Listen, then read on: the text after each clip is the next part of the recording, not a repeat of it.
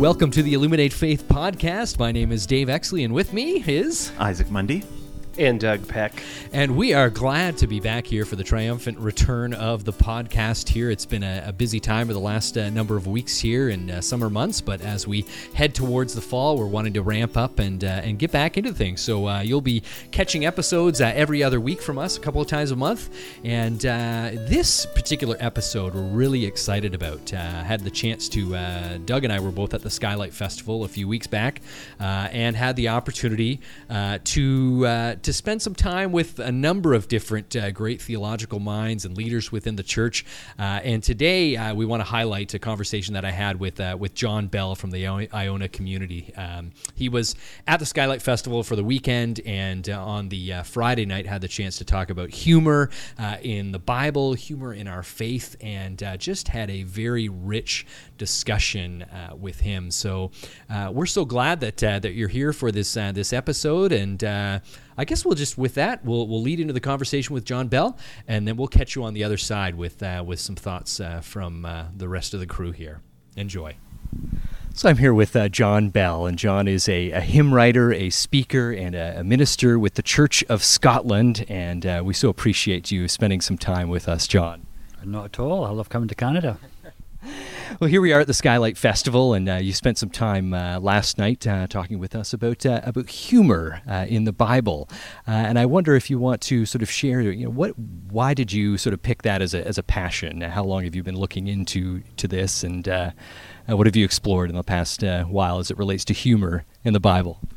Well, I suppose it was the lack of it which made me wonder whether there was anything funny in the Bible. Being a record of human affairs, one expects from time to time that there'll be a kind of comical situation or people might say something. And I remember after a while thinking, it's maybe the way in which we hear it. Because for most people the Bible is read, and that's the intention, for the scripture, it's read publicly, it's public truth. But it's usually read in the dullest possible way. It's like listening to someone, at least in Britain, reading the instructions for getting rid of your refrigerator according to the regulations of the European Community, and I think we sometimes come to the Bible with a fairly blinkered mind. We don't expect to be surprised. We don't expect to meet characters we've never heard of before, and yet here's this rich compendium of poetry and of prophecy and of poems and proverbs and stories. And when I went to the Bible with the question, where in you is there humour, then some things begin to come quite clear. And the same's true particularly of the Gospels. I mean, there's a lot in the Old Testament, freaky things, but the Gospels, you have these lovely ways in which Jesus speaks to people, and we do not know exactly his intonation, whether it was a twinkle in his eye, but if you allow for the possibility that he changes his tone, then some things become transparent. I mean, one of the things I mentioned last night is the wedding feast at Cana of Galilee, where there's this funny phrase which comes after Mary asks the question, I think the wine has run out, and he says, my time has not yet come. Now, you can take this as a very serious statement by a kind of anemic nun talking to a rather scrawny, prophetic figure, or you can take it as a woman who's in her late 40s or 50s, whose son has still been launched onto his messianic career, and who's a full-blooded Jew, and who's got lots of friends. And Mary, in frustration, perhaps says to Jesus, the wine has run out. And he says, Mother, for goodness sake, give me a minute. Now, the people who study St. John's Gospel say that my time has not yet come can be as much an expression of frustration as anything else. But it's the way that we hear that which either allows us to feel that there is humour there or not at all. And it's interesting to think about that. So you don't adhere to the stern-faced, serious Jesus face that we often see. No. I think that one of the jobs that some churches, and I don't fling blame about, but one of the things that the church has done is to kind of emasculate Jesus. And in some of the work I do, I just try to allow people not to believe what I believe, but to look at the evidence. And it's partly because from childhood we've been led to believe that Jesus, his primary attribute was being nice. and gentle and kind and pure and all these things. But laughter or anger are things that we do not associate with him. Or the ability to rile people. And we bypass, you go in these dire hymns from the birth of Jesus to the death, these phrases like from the cradle to the cross or the child born to die, which just imitates the Apostles' Creed or the Nicene Creed, where 33 years of life go past in a comma, born of the Virgin Mary, comma, suffered under Pontius Pilate. And it's the 33 years for which he comes, and it's the death at the end of them which would not have been caused unless of the way in which he lived his life in the middle. And if you look at that life, then you see a life in which certainly there was a great deal of provocation of other people. There are 8 instances before the crucifixion where attempts are made in his life, or where it says explicitly they took up stones to throw at him, or get out of the road because Herod wants to kill you. Now, I never saw these for years and years and years, but the evidence is all there. You ask, what kind of women did Jesus go about with? Oh, well, either virgins or prostitutes. There's nothing in between. And then you discover that, he sees in women models of faith, of generosity, in a way that he never sees them in men. We have this notion of God's like the good shepherd who looks for the lost lamb, but we don't think of God as being the woman who loses a coin and goes and searches for it. But, although that's the next parable in Luke's Gospel to the parable of the sheep.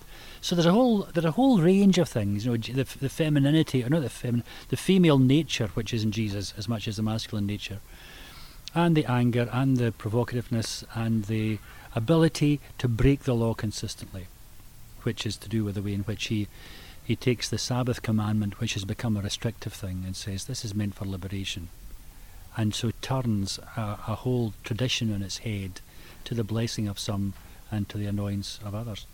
And these are just some of the facets which I think have been eclipsed, maybe because in some churches, and I won't say all, but in some churches we've looked at Jesus through the eyes of Paul. So we're interested in the theology of the cross and of the process of salvation and redemption and all the rest of it.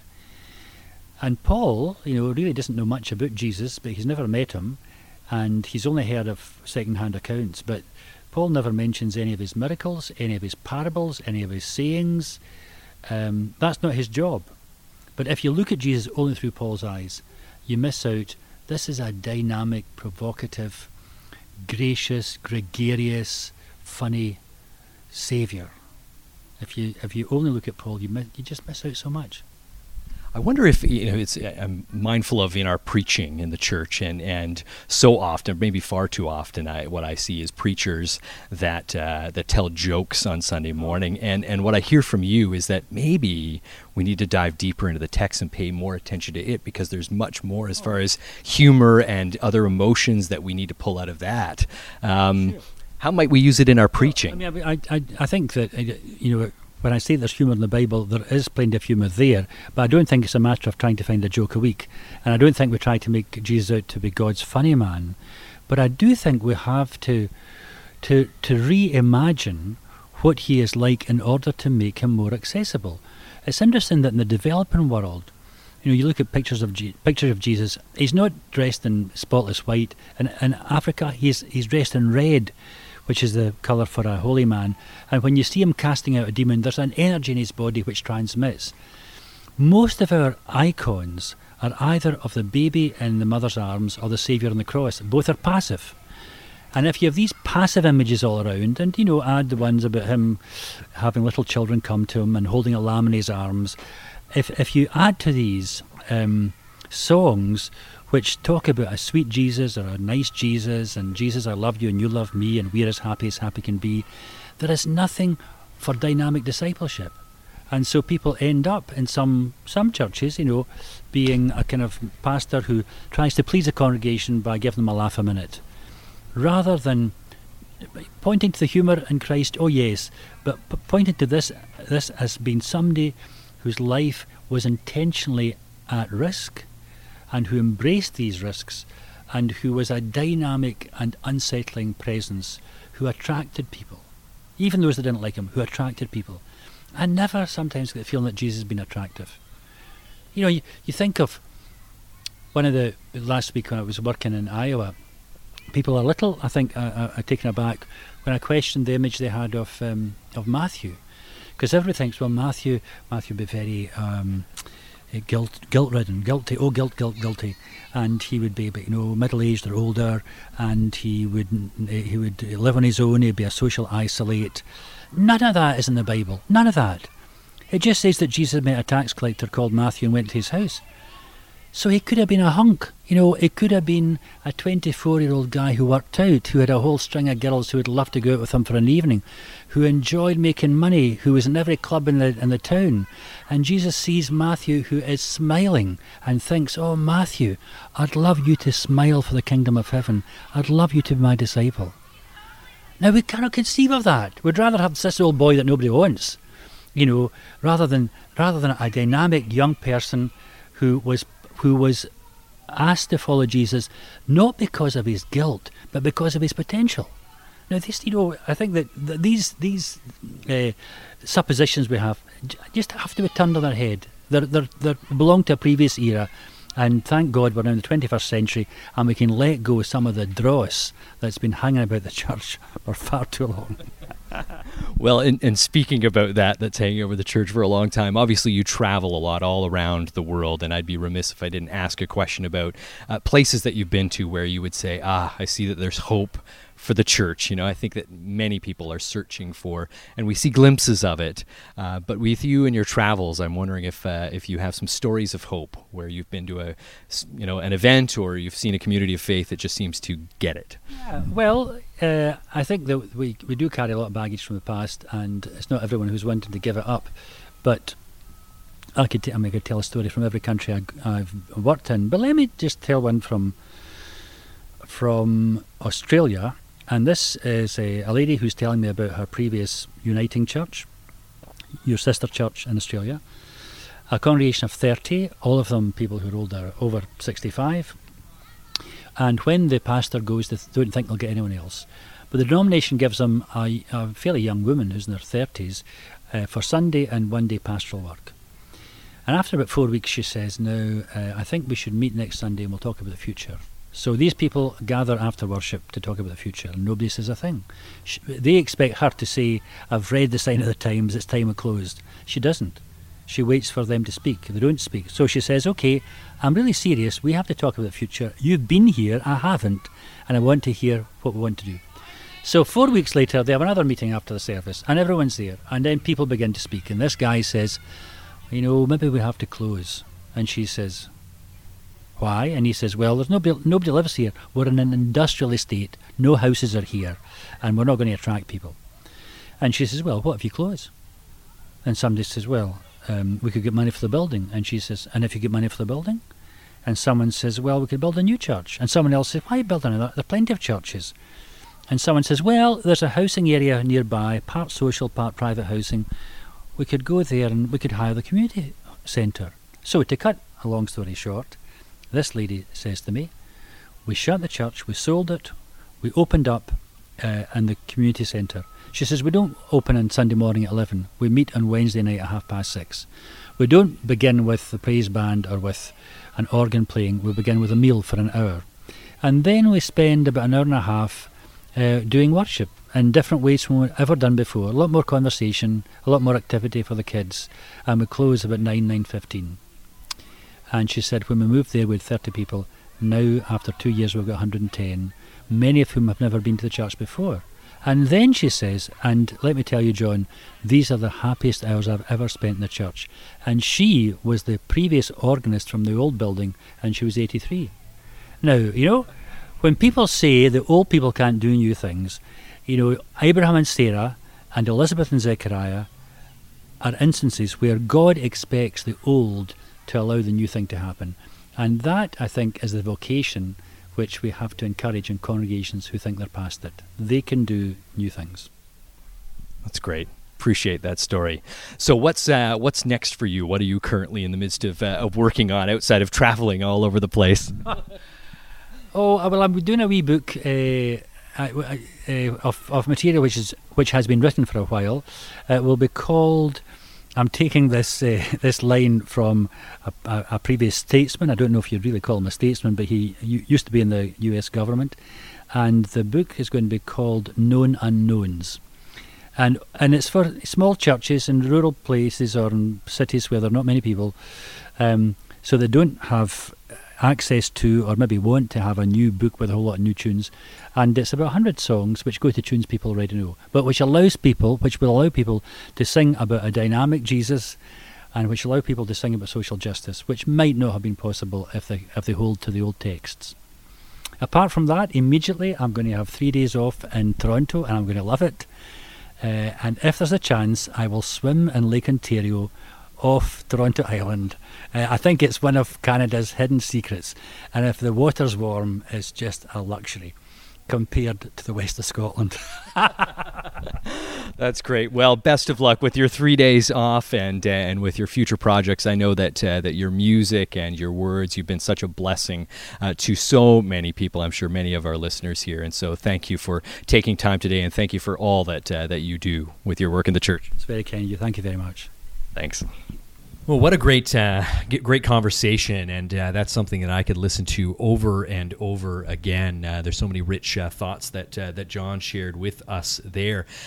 I want to sort of dip back into early in the conversation with him, where he just talks about that a lot of people are the mindset that Jesus' primary attribute was being nice, and I love that John is pushing at that and trying to get us to see past that, because I think that we see that far too often, and I think it certainly comes from our, if you grew up in the church, that was the way that you saw Jesus early on, was this nice guy. And you go around to most churches, and the disposition of the Jesus stained glass windows and pictures that we see are often of a very nice Savior. But if you've been reading and preaching at all this summer, or reading the lectionary readings, what we encounter this summer in particular, and many summers and throughout the year, is a very different Jesus. So I wonder if we want to talk about that a bit, this idea of the primary attribute of Jesus as being nice, and just the problem that emerges from looking at things, figures within Scripture and misreading them, and what harm that can do to us in the church.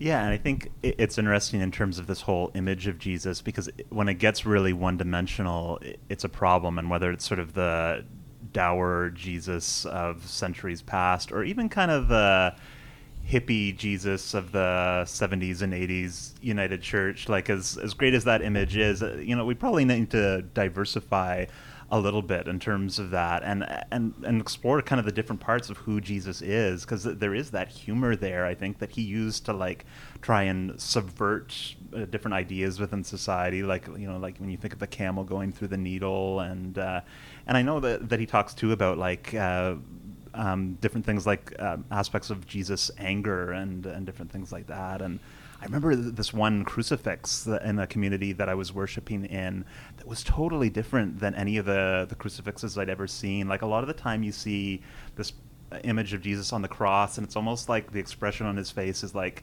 he just opened up this letter about a bad tax return or something like that. And but this one really showed Jesus' anger. He was naked, so you saw Jesus' penis. It was all of these different things about Jesus that were kind of taboo, but kind of opened things up for me. And I think that it's important to be able to see the anger and the humor and even Jesus' junk in terms of figuring out, who is Jesus? Jesus is this real human person that we're called to be in relationship with. You always take us to an interesting place there, Isaac, and so now we've got that image in our minds here, and yeah, let's let loose. What? And I thank you for that image, because there is a realness factor that we're called to ponder when we think of that doctrine of Jesus as 100% human, simultaneously 100% divine. And what does that mean? And what are we leaving out? And what are we wanting to cover up? So thank you for that realness, Isaac. Yeah. I think, I appreciate John talking about the fact that I think that this has kind of taken us down this path, and you think about artwork, primarily. You think about, he mentioned, these dire hymns that we hear so often, even from a theological perspective of, within our, the Nicene Creed, the Apostles' Creed, they don't reference, even in our own United Church Creed, we don't reference, those years of Jesus, that are so important, that express that emotion. That really push us towards a very simplified version of Jesus, which does maybe prompt us to move to a place where we take it a little too seriously. And the more we open up Scripture and dive into the depths of the Gospels and the narratives from the Hebrew Bible, my gosh, like there is so much in there that just reflects anything but a nice image of God, but reflects a God that experiences and God's people that experience the range of human emotions there. One of them being humor, which we so often don't like to look at. I think that might be one of the issues that is problematic for our church, and the reason why it's so refreshing to hear John talk is that it pushes us to a place where we don't take things as seriously anymore. And I think that when you think about those that take their faith too seriously, I think about fundamentalists. Doesn't matter whether you're Christian or whether you're part of another faith tradition. Those who are a little too serious about their religion. That's not to say that we can't sort of enjoy the humor and also be serious about what we believe. But at the same time, if we're not able to laugh, then it pushes us to some pretty dark places.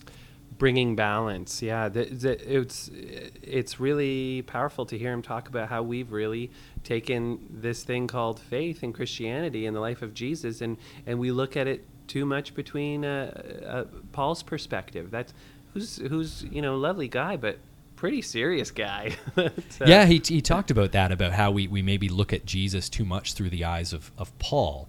And I know that's a movement in the United States, Tony Campolo and some others that have tried to emphasize the, moving back towards the Gospels as opposed to, as the evangelical church in the United States, as opposed to looking primarily at Paul and leaning on Paul for their theological beliefs, but returning to the Gospels. And when you do return to the Gospels, I think you find a much different perspective on our faith, and one that perhaps does prompt us to go. Not that Paul wasn't, humorous. I mean, there's all those points where it's like, hey, what is it in Philemon, I think, where he's talking as if it's like he's trying to make the letter reader believe that he's around the corner with a stick waiting for him, or I forget what letter that's in, but anyway, yeah, I think there's some humor in Paul as well, but those narratives, those stories that we read in the Gospels, certainly the non-canonical Gospels have some great humorous stories in there about the childhood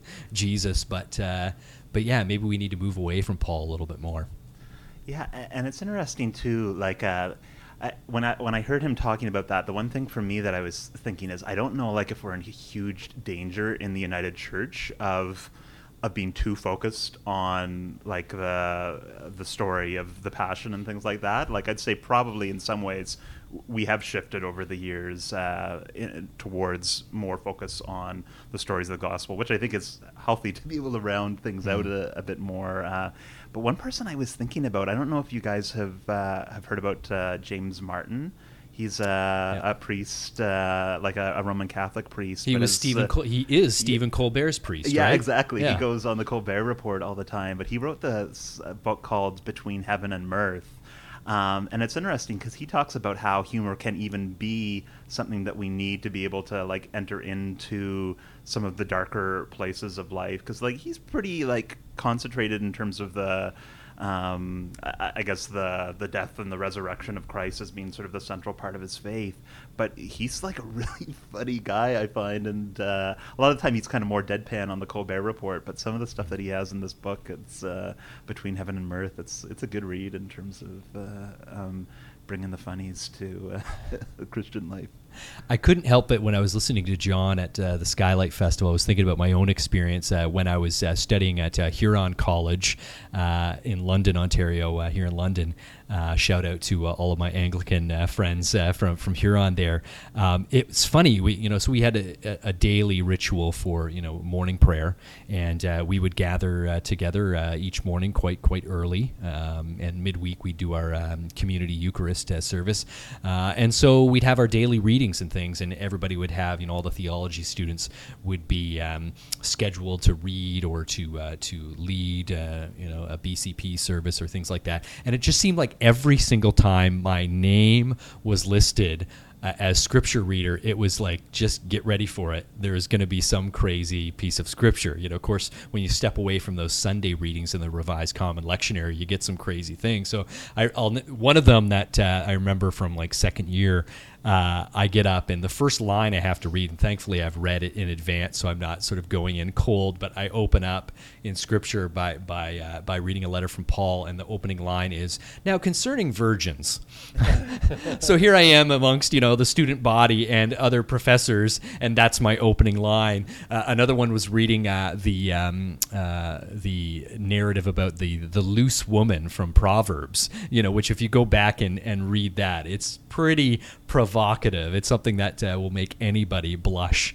And so it seemed like every single time that I was reading scripture, there was something, and it prompted us to wonder, are there sections of the Bible that rather than finish, because of course our practice there was to end the readings with usually in the not in the Book of Common Prayer tradition, but in the Book of Alternative Services, in a morning prayer service, the traditional way is to end by saying the word of the Lord, and then everybody responds, thanks be to God. And we decided that maybe there are some readings from Scripture that we just need to end with the word of the Lord. It's sort of more of a question mark. But yeah, it's I talked about this a few weeks ago actually in church about just this concept of handing Bibles to people in grade 3 and how dangerous that is to do that, because it really speaks to just our disconnectedness to what actually is being said in Scripture and what the implications of these stories are. And in some cases, it'd be like handing a Richard Pryor, stand-up routine or something like that to or Eddie Murphy or whatever, crass stand-up comedian you can think of, maybe Louis C.K. or something like that, handing that to somebody in grade 3. So. Yeah, he prompted me to go there. We often miss those points because often on Sunday mornings we're reading from Scripture and it's so serious, and it prompts us to read in that way where it's kind of like reading the instructions for throwing out your refrigerator. Yeah, for sure, and it's interesting trying to think about like what do we do with humor in the context of worship. And I think for me, like, it's a good reminder because like when you guys were talking about almost like having the joke a week and stuff like that, like sometimes I can get into the mentality of how am I going to keep people interested or entertained or things like that. But then there's this kind of other aspect of humor that I think almost helps to allow us to get at different power structures and be able to turn them on their head, sort of like when you were talking about the Colbert Report, and like when you think of like I really like watching the clips from John Oliver the last week tonight, because I find he really gets in depth using humor into situations of like inequality a lot of the time in the States, but all over the place too. And I think that there's something about using humor to be able to confront systems of power that I think are really important for who we are as a people of faith. And but that's like a really important route, because sometimes we're a bit too earnest, I think, in the United Church about our approach to around issues of justice. And obviously this is like the social gospel is really at the heart of so much of our history, but sometimes we just take ourselves so seriously, and I think we don't get our message across because we kind of come off as a bit pious in terms of the way we approach some of those things. Or that's been kind of my take. I don't know if Yeah, it's like, I know that anybody who's, works in the United Church will say that when it comes to music, there is this huge vetting machine for like deciding whether something is acceptable or not within the context of worship. Are the words just right? And we're so skeptical about, those common sort of like popular praise songs that are often shared in other and lifted up in other communities, and the words that we share, the things that we do in worship. We are extremely serious about it, and I wish we would dial that back a little bit, because there are times where it's just, at General Council last year, one of the greatest experiences, we had over the course of that event was actually beer and hymns that we did. I forget which night it was, but here we are in a pub together. We've got, moderator, former moderators, future moderators sitting in that room, and we were handed, I was part of the music team for that, and we were handed these books with really like old, outdated, it was probably like the word straight out of the Blue Hymnal, and here we were singing this.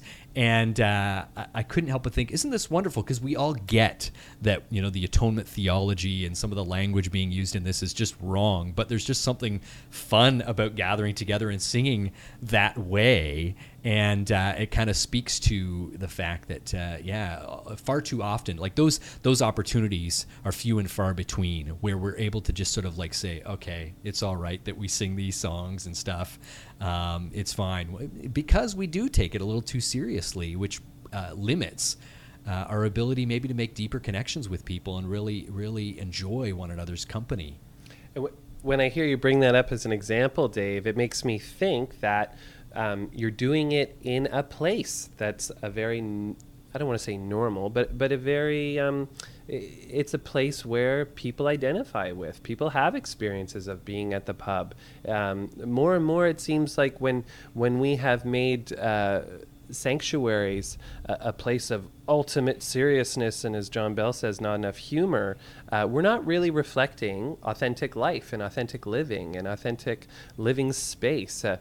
Somewhere over the years where I've just noticed more and more people really, the average person really desiring an authentic story seems to be at funerals, where more and more people who don't have experience of church are going into church for a funeral to honor someone's life.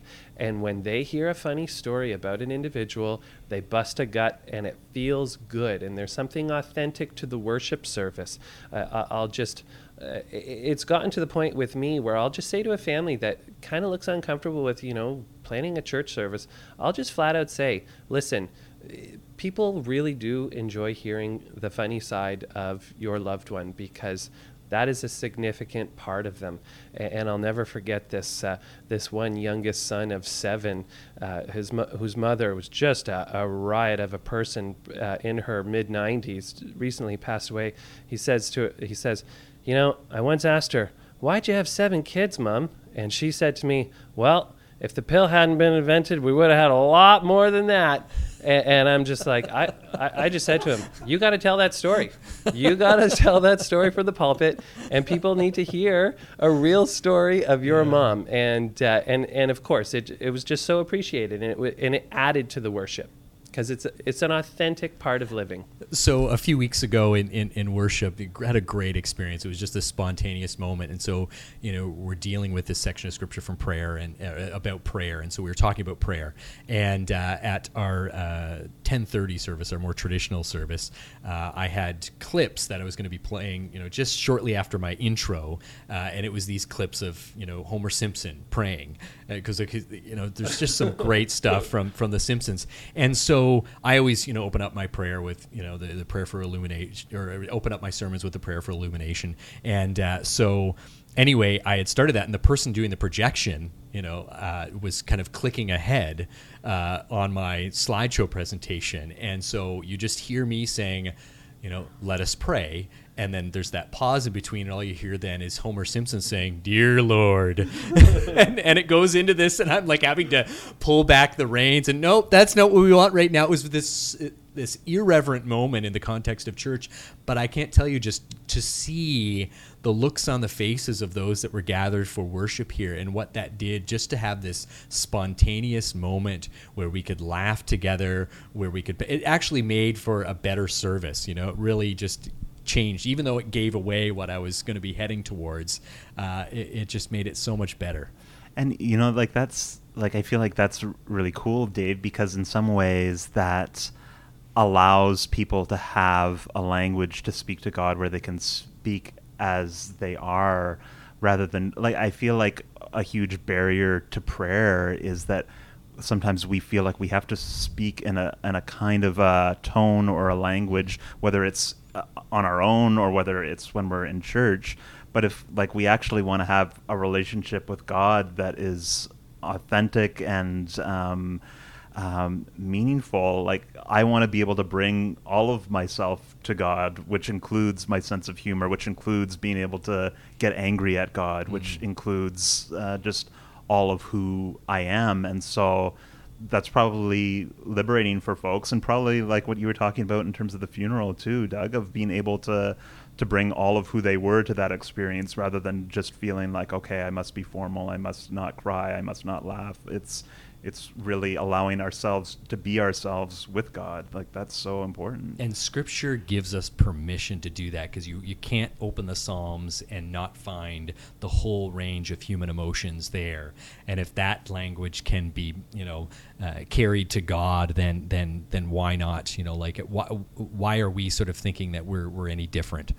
When we share our anger, when we, I've always said, I think that when it comes to prayer, some of the most authentic prayers, the ones that contain 4-letter words, a lot of 4-letter words. And so, but, those are the prayers that aren't welcome in church on Sunday morning, and maybe we need to be. Maybe that's what's killing us, I think, is that we have we're demanding of people that they be a little too pious, and so, like, and that's connected to our identity too, I think, as ministers, that people associate you with that. And so when they find out that, oh, you drink beer and you like to smoke a cigar and have some scotch every now and again, and I mean, it's really, that doesn't connect for me as it relates to your chosen vocation.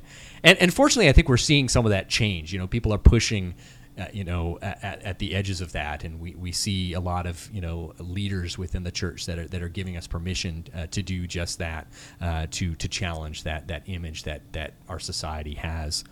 I was reading. Go ahead, Doug. You had a thought. I just very quickly. I'm often reminded of how Zen Buddhism has informed my sense of Christ's teaching, and really placing high the need for spontaneity in your faith and in your sense of spiritual exploration. And to me, it's always informed what I hear Christ talking about, the kingdom of heaven. It's upon us. Embrace it as a child. No preconceived notions.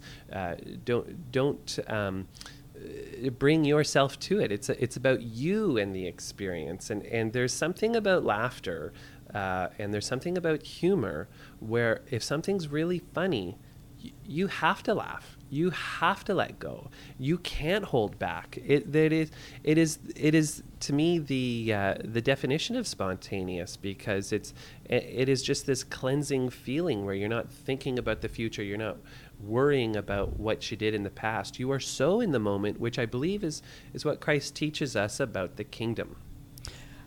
After talking with John, I came across this quote from Reinhold Niebuhr that I thought fits so well, and maybe we can sort of wrap up with this. But Niebuhr, once said, humor is in fact a prelude to faith, and laughter is the beginning of prayer. He said the saintliest men frequently have a humorous glint in their eyes. They retain the capacity to laugh at both themselves and at others, to meet the disappointments and frustrations of life, the irrationalities and the contingencies with laughter is a high form of wisdom. And it's funny because I was reading that again and thinking about what's happening politically in the United States right now.